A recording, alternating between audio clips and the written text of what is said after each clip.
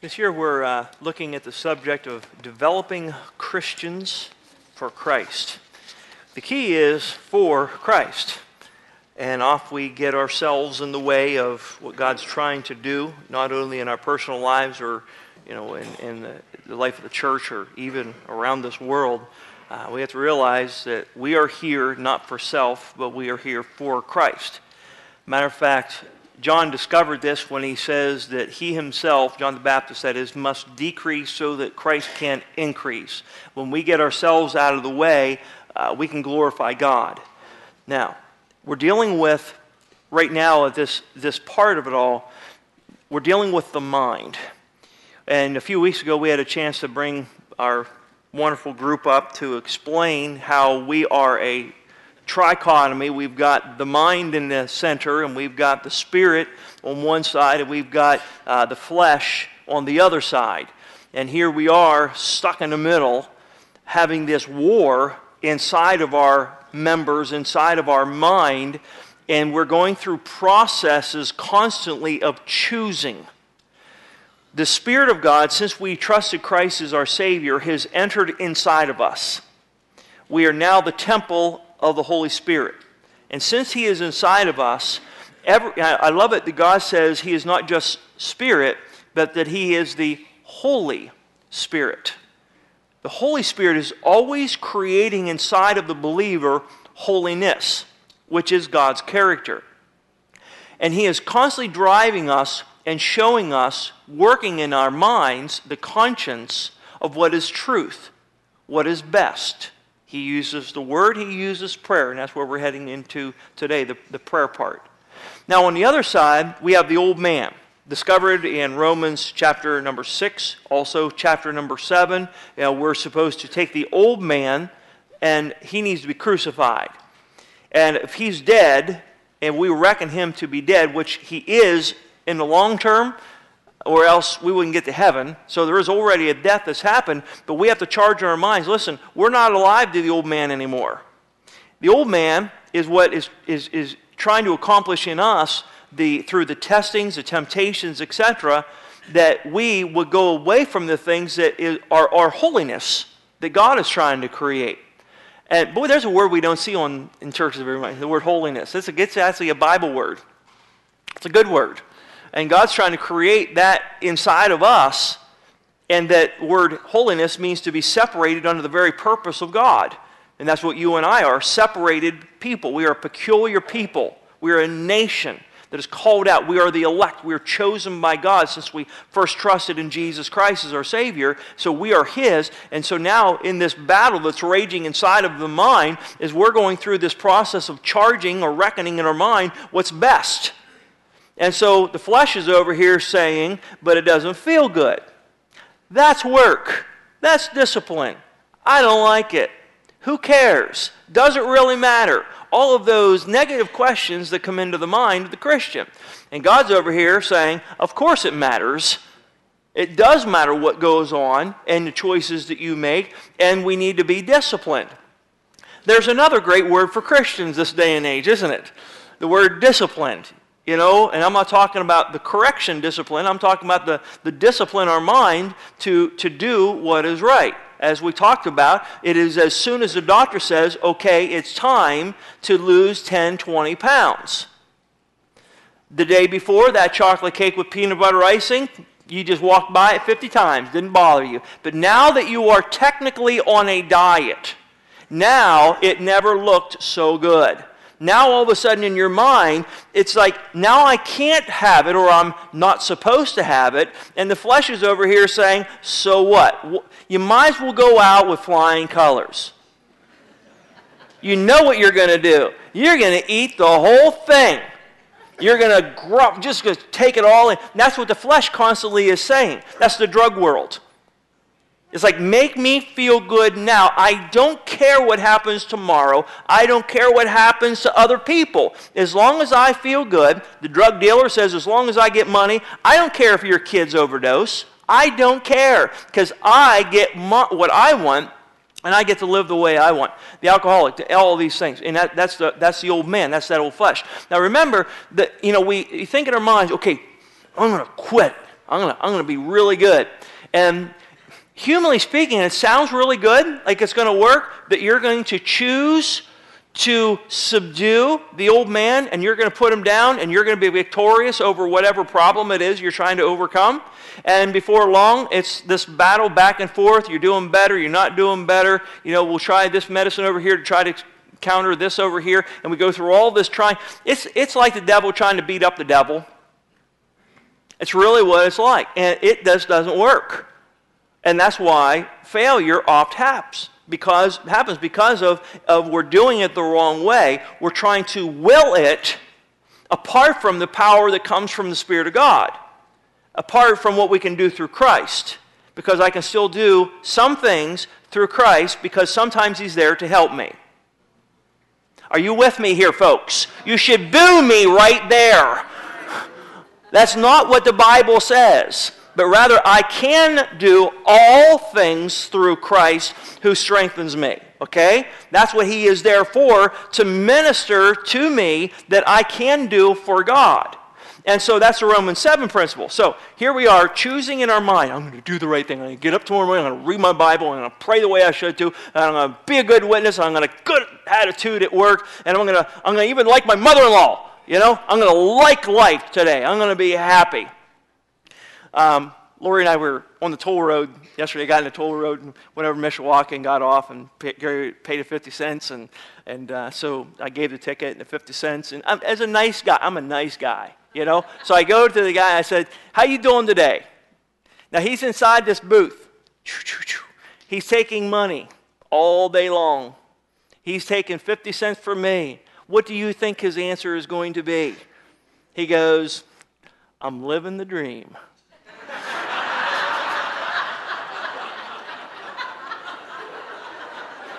My wife and I just started laughing. And the guy, he knew, he's probably going to be a comedian somewhere, The guy is right on top of things. And I'm thinking, that's the attitude.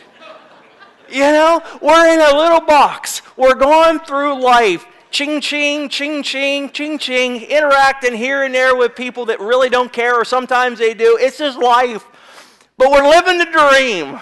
And as Christians, I got to use that. You need to use that on your answer machine, Dave, How are you doing? Well, I hope you have your dreams come true. So we have issues. We have problems. Talking to a dear family in our church, she lost her job on Thursday. He goes to work Friday, and he loses his job. They're both laid off now. Praise the Lord, be able to get unemployment, but it's not the same as work. And you look at the guy and say, praying for you, but I don't live in his house, and I don't know all the burdens and the pressures that are realistically there in his life, because now, it's like we're together now. Everything changes in the same house 24/7, where normally they're working. So now the lifestyle changes. Now they're maybe looking for work, or they're trying to, control expenditures. They're trying to do this and this. And it just changes everything. And it's the easiest thing for you and I to do is say, praying for you. Well, what does that mean? I'm praying for you. Well, how do you pray for that? But more importantly is the family that's in the midst of it. Now, of course, we pray the Lord's going to provide, meet needs that are there. And one of my prayers recently has been, Lord, do a miracle in their lives. Just something really powerful is going to happen, that they're going to be able to see your hand, God, at work in their lives. Because that's what we're looking for, something, God, do something tangibly that I can see, that I can give a testimony of what the Lord has done and provided. And guess what? The bills are paid, there's food on the table, all the essentials of life are there, and I'm happy. Instead of, oh, man, I don't like life, life's horrible. And it's a mindset. And so in mind, we stop and we say, I'm going to do the right thing. But as Paul said, there's an issue at hand. And he says that in Romans 7, there is sin that is within me, that in my flesh dwells no good thing. That there's another law, he says in Romans 7, that when I would do good, evil is present with me. So all of these negatives are thrown at us as Christians. And we want over here to say, God, but I want to serve you. I want to have the right attitude. I want to live for you. But the flesh is over here saying, but it's so hard. Because it's like every day. Constantly. And we have such negativity around us. Y'all quit watching news yet? I mean, it's too negative for me. My mind cannot comprehend that there is nothing good happening in the world. And according to Fox, CNN, and anybody else you want to listen to, local news, there's nothing good happening. It's depressing. Wall Street's down. Record lows. Oh, yeah, crude oils are down, but that doesn't mean gas prices are going to be... I thought that they said that that's why it went up to $4 before. Wait a minute, they threw me a curve. And you stop and you say, so what can I actually trust in? Where can my confidence begin to lie? Where can I really turn to in my mind to create something that is stable, that is eternal? Something that, well, they're not going to lie to me. It is what it is. It's truth. Something that's real. And I like that word because we as Christians, we need to be real. Because our God is real. And powerful thing. So our text, first thing he talks about, in verse number 4, and we're going to be here a couple weeks on this subject, obviously. First thing he starts talking about in the book of Philippians, he deals with the mind.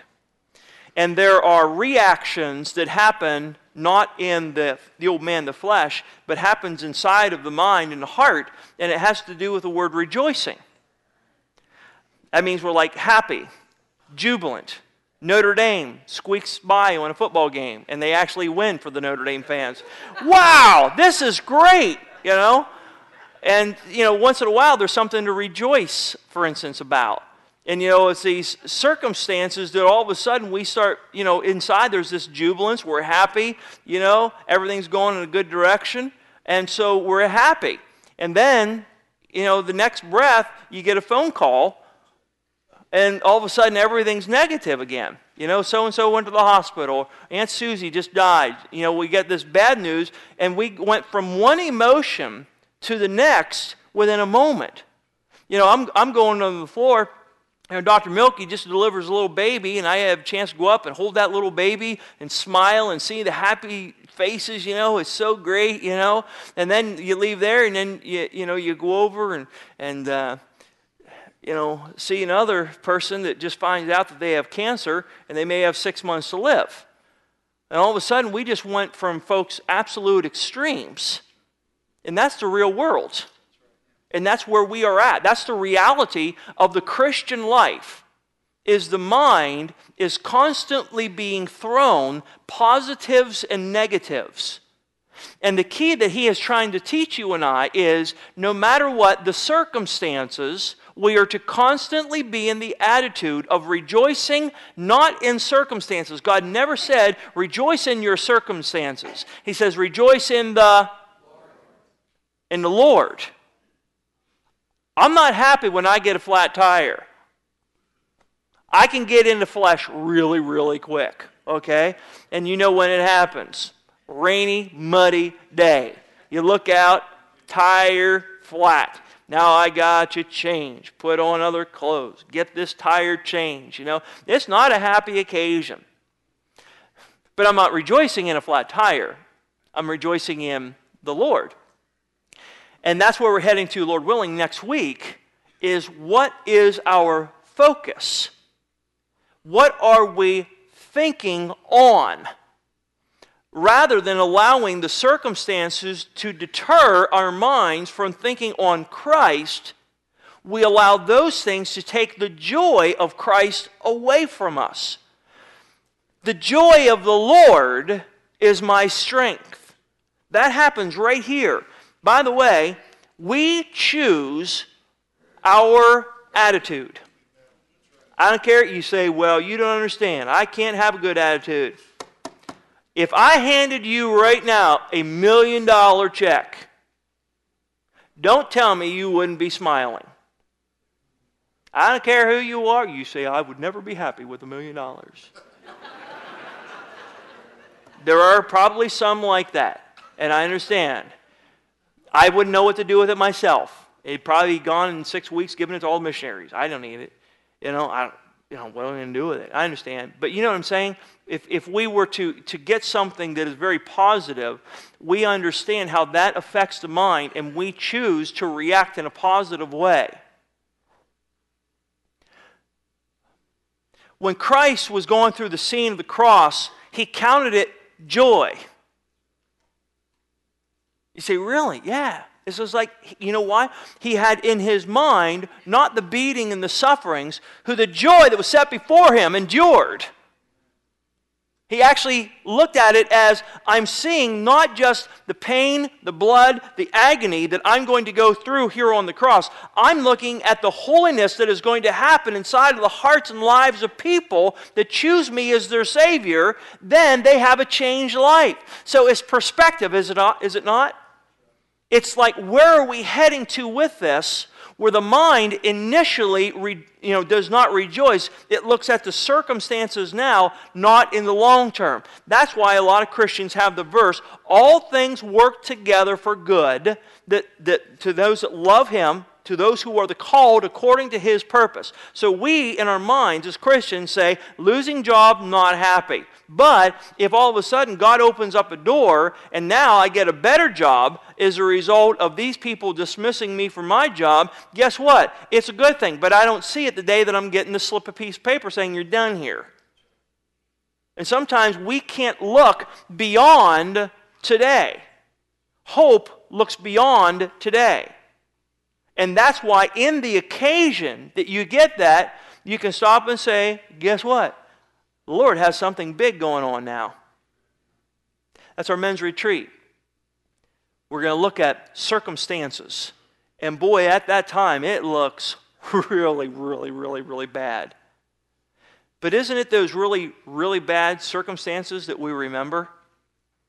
That we finally are alert and aware of God and what He is doing, and we're anticipating what God's going to do. And without those negatives, and sometimes the great occasions, we just go through life coasting, and we don't remember. We don't remember. The rejoicing, God tells us, is a powerful thing that happens inside of our minds. The men, the disciples, after being sent out, were able to cast out demons. They're healing people, doing all these powerful things, and it is an absolute pep rally. Jesus quickly reminds them that that's all temporary. He says, what you guys need to remember is rejoice rather that your names are written in the Lamb's Book of Life. You got to remember, you're saved. You're helping people, but guess what? They're still going to die. That's not what is eternal. So again, Christ is taking the mind and the rejoicing, trying to create the reality of long term versus the temporary. This is where the discipline comes into the mind. Do you realize many sad habits and bad habits come as a result of negative news? People begin to binge. They get the bad news, they binge. They go on shopping sprees, buying things to try to create a happiness by spending money or eating or doing something, taking drugs, getting drunk, whatever it's going to be. They're going to look at something to try to get a happiness inside of the mind because I just got bad news. You know what they have none of? It's discipline. Because after they get the credit card bill the next month and they spent all this money that they couldn't afford and now they got to pay for it, guess where they're going to? Deeper sorrow of mind. And then what do they do to try to create happiness again? Oh, I'll get through it. And I'll take this credit card over here and pay off this credit card over here, and that's America Dream. And now we're paying for it. Okay? That's not from God. That's not how God creates a joy, folks, in our minds. The joy comes because we get to stop and say, God, I need you to provide something for me. I need with the Scriptures, and we know as a word, I need peace. I need a peace in my mind. I need to not be worrying and being burdened and concerned. I need a peace that can only come from you. And that's what he goes on and describes. The word peace, by the way, you'll remember, comes from the fruit of the Spirit. We talked about that some time ago. But the fruit of the Spirit is love, joy, peace. Joy, peace, by the way, are tied together many times in the Scriptures. And that joy and peace is not in the body. The joy, peace is an internal thing that God has for you. Because the mind is focusing on what it's supposed to be focusing on. That's, again, next week. So this peace that comes from God doesn't come from the flesh. Now, the flesh can have a temporary peace. It can have a temporary joy. But if it's constantly, and here again, this is where we're at in the Christian world right now, is that the joy and the peace comes as a result of the circumstances in life. Hence, many of our charismatic friends are on these roller coaster rides of highs and lows and highs and lows, and there's no consistency. And so they binge, and then they go here, and then they go here, and they're looking for something to create or stimulate this joy and happiness, and they're not going to get it ever in the flesh. So what has to happen is it must come from the Lord to come inside of our mind, that there is an absolute tranquility. And that's basically the word for peace. It's like, when you watch the Animal Planet or one of these shows, and they need to tranquilize the bear that's up in the tree or on the telephone pole, and they're trying to get that thing to just calm down, or a lion or whatever that they can't just walk up to. They've got to tranquilize it. And so they hit it with the dart, and before long, the mobility starts to change, and all of a sudden it's dropping, and it's just like, isn't life wonderful? They really don't care. They don't care. It's just like, they're playing with my mouth, and but it's all good. The doctors do that, in surgery to you. Just like, go ahead and cut my arm off. I really don't care. Isn't that amazing how medicine can do that to the mind? It's amazing, And there's seasons for everything. But what God is not trying to intoxicate or in any way, or to make us not care, but it's like we have to come to a mindset that there is such a tranquility and a peace that the circumstances that are happening in the flesh are not going to cause and deter my mind from thinking about Christ. Those things that are negative that could be happening to me by the enemy, by Satan, by the flesh, the testings that come from God, which aren't fun either, all these things that are happening, we stop and we say, but my God knows best. My God is going to take care of these things. And that's where the trust factor comes in. I was listening to Kim's prayer right before this message. And I did this similar thing. He knew the text. And he went through in his prayer for many of us in this room things that, people have no peace about. And I kind of made my own list. As I mentioned earlier, the matter of work right now in Elkhart, the matter of finances, how are we going to pay the bills? We have relationships that are hurt, and we have no peace of mind about it. We think somebody's against us, or we think that, or maybe in our mind, we are against somebody in relationships, and therefore we can't sleep. There's no peace. Our health. All of a sudden we get the news that something's bad, something's going on, you don't feel well, and affects, and all of a sudden we're constantly worried, and the anxieties are there. Here's something, decision making. Man, I tell you what, you want to talk about sleepless night, especially for guys.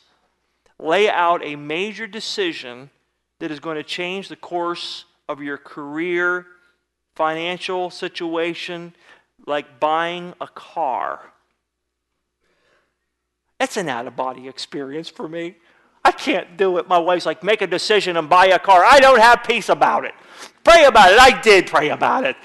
I don't know what I'm going to do, A job, poor Joe, man, struggling. What am I going to do? That's a big decision, you know. Got to move and relocate and everything. This is hard. This is really hard because it affects not just ourselves but others around. Decisions. Man, I don't have any peace. Children. You know, grandkids. You know, in his prayer, you know, he's talking about where our kids, many of your children, you know, you want them to, we always want the best for our children, spiritually, you know, physically, everything. We always want the best. And when it's not there, bad choices are being made, you don't have any peace. You're just praying for them. We have fears. You have fears. You know, that fear that comes from the flesh takes the mind then and actually freezes it, and we become dysfunctional as a result of phobias that come in our minds. That's why God says in 1 John, there's no fear in love. Because perfect love casts out fear, because fear has torment. It tortures the mind, not the body. Those fears are dealing with the mind, and we begin to freeze. And he that fears is not made perfect in love. And what God's trying to say in that text of 1 John chapter 4 is this: God loves you. You say, of course he loves me. Now think about this. And in the text, he deals with the propitiation of Christ. He takes care of our eternal souls. We believe in him. We have eternal life. The blood was shed for us. In that we don't love him because we love him, because he first loved us. It was stimulated by God. And that love that God has is eternal. It is his very character, just like he is the God of peace. We'll talk about that in a moment. You know, he is love. God is love. And then when we love, there's a maturity that happens inside of us. And we start to understand it's not my love he's talking about. There's no fear in love. He's not talking about your love. There's no fear when we understand the love of God to us. And we start getting a grasp of our God and how big he is and how much he loves each and every one of us, so much that he has the very hairs on our head numbered. That's care. I love my wife, but I have not taken the time to count the hairs on my wife's head. Her job will be easier, I know. I knew you were thinking it. I had to say it.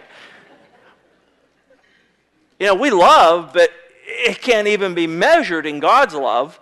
And when we have that understanding of God's love, all of a sudden, we realize if God loves me that much, he's not going to let something happen to me that he is not permitting.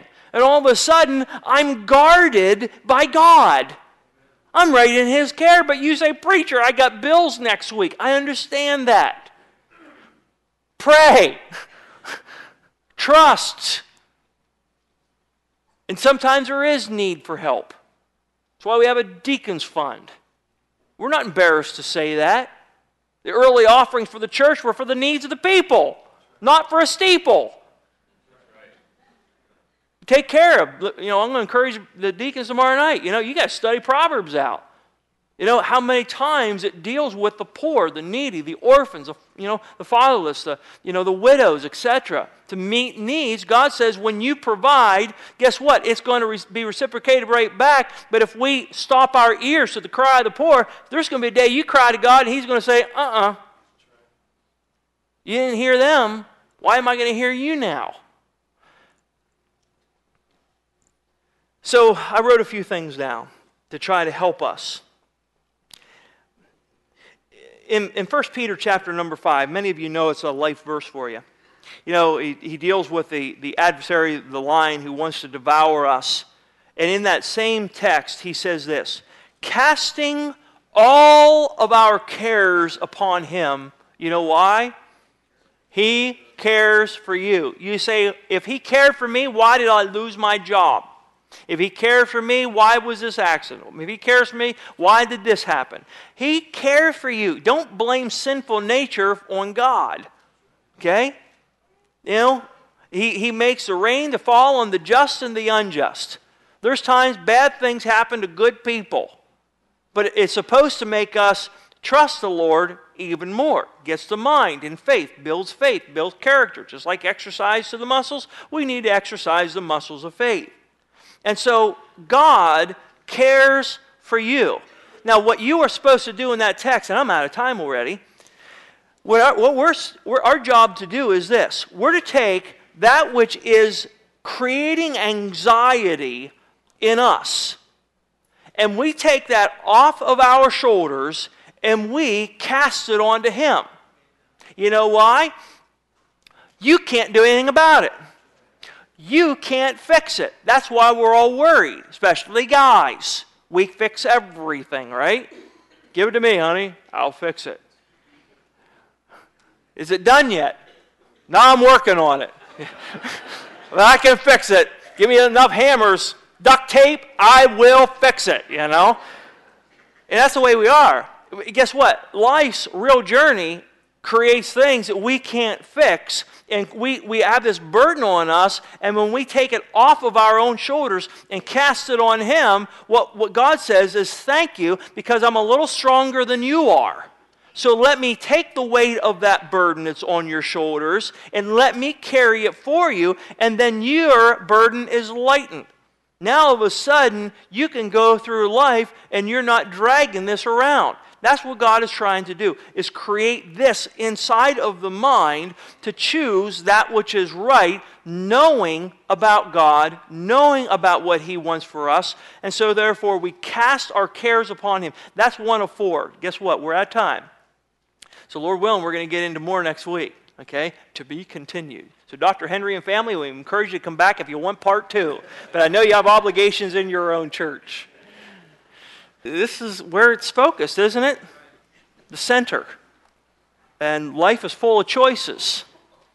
And some of you are here in this room and you look back at the last year and boy, if you could have done it all over again, think about the choices that you would have made differently. We don't want to think about that. We don't want to think about that. And so, many in this room stopped and in their mind they began to hear about Christ, and some made a choice. They made the right choice, and that's to believe in the Lord Jesus Christ. As Dr. Lou had mentioned, neither is there salvation in any other, for there is no other name given to men here under heaven that we can be saved by. And that's what God wants to do. He's in the saving business. Now, he has the power. He can just say, presso changeo, you're saved. But God doesn't get glory that way. So He wants you to do is He wants you to choose Him. Believe in the Lord Jesus Christ and you'll be saved. That means you're delivered from your sin. You're forgiven of your sin. And that means God gives you eternal life. You say, can I tangibly see it? No, it's all by faith, my friend. But it's real.